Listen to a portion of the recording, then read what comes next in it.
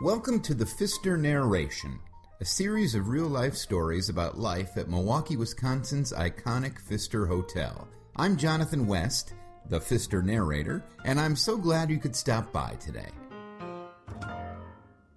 Hello, it is Tuesday, March the 29th, 2016, and welcome to the season of redemption, renewal, and uplifting times. I'd like to hop in right away with a story I call Hoppy Easter. Happy Easter. No, I'm not a day late and a dollar short on the classic Easter greeting. This might be old news to most of you reading or listening to this, since I know you're all pure of heart and wise beyond measure.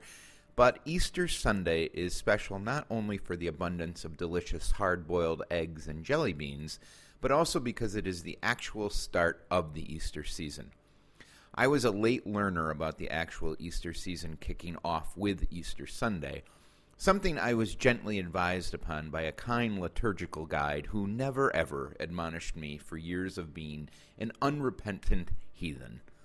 Now I embrace the full majesty of the Easter season as it trails forward from that Sunday in spring when an industrious bunny rabbit litters carpets and homes with fake plastic grass while making deliveries of milk chocolate to good boys and girls across the land.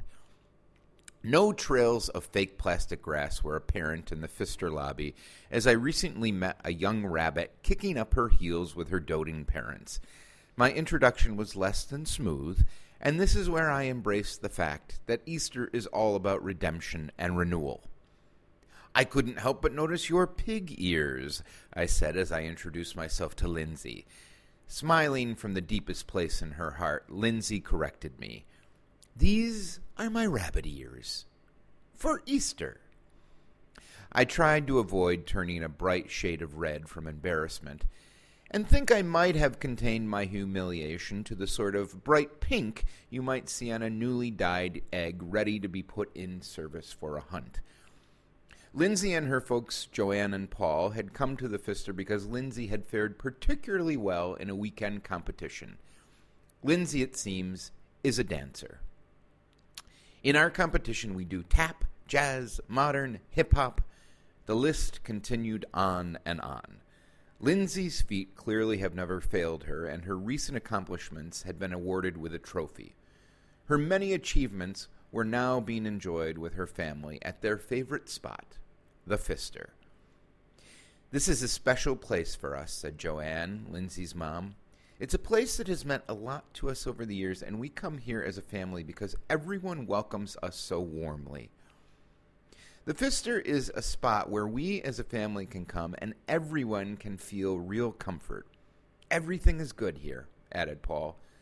"We have become friends with so many of the staff, Mr. Rock, Mr. Peter, Miss Helga." Paul told me of the many tales the Pfister's esteemed concierge staff have shared with his lovely family over the years, the sort of stories you share with friends near and dear to your heart. I asked Lindsay what her favorite sort of dance was, and she seemed to grow a few inches taller as she beamed back at me and said, "I love ballet." Though she doesn't perform ballet in her dance competitions, ballet is the basis for all she does as a dancer, the foundation upon which she builds her talents. It struck me on the cusp of Easter that this young woman wearing the set of floppy bunny ears had, at an early age, understood a very important fact of life. When you have a strong foundation, everything else in your life has a chance to flourish and grow. I was curious about Lindsay's long-term dreams as a dancer, but also the place where she would most like to take a few spins in the Pfister. I hope I get to see the answer to both of those questions come to life in years to come. "I want to be a dancer for the Milwaukee Ballet and dance through the Imperial Ballroom here at the Pfister," said Lindsay.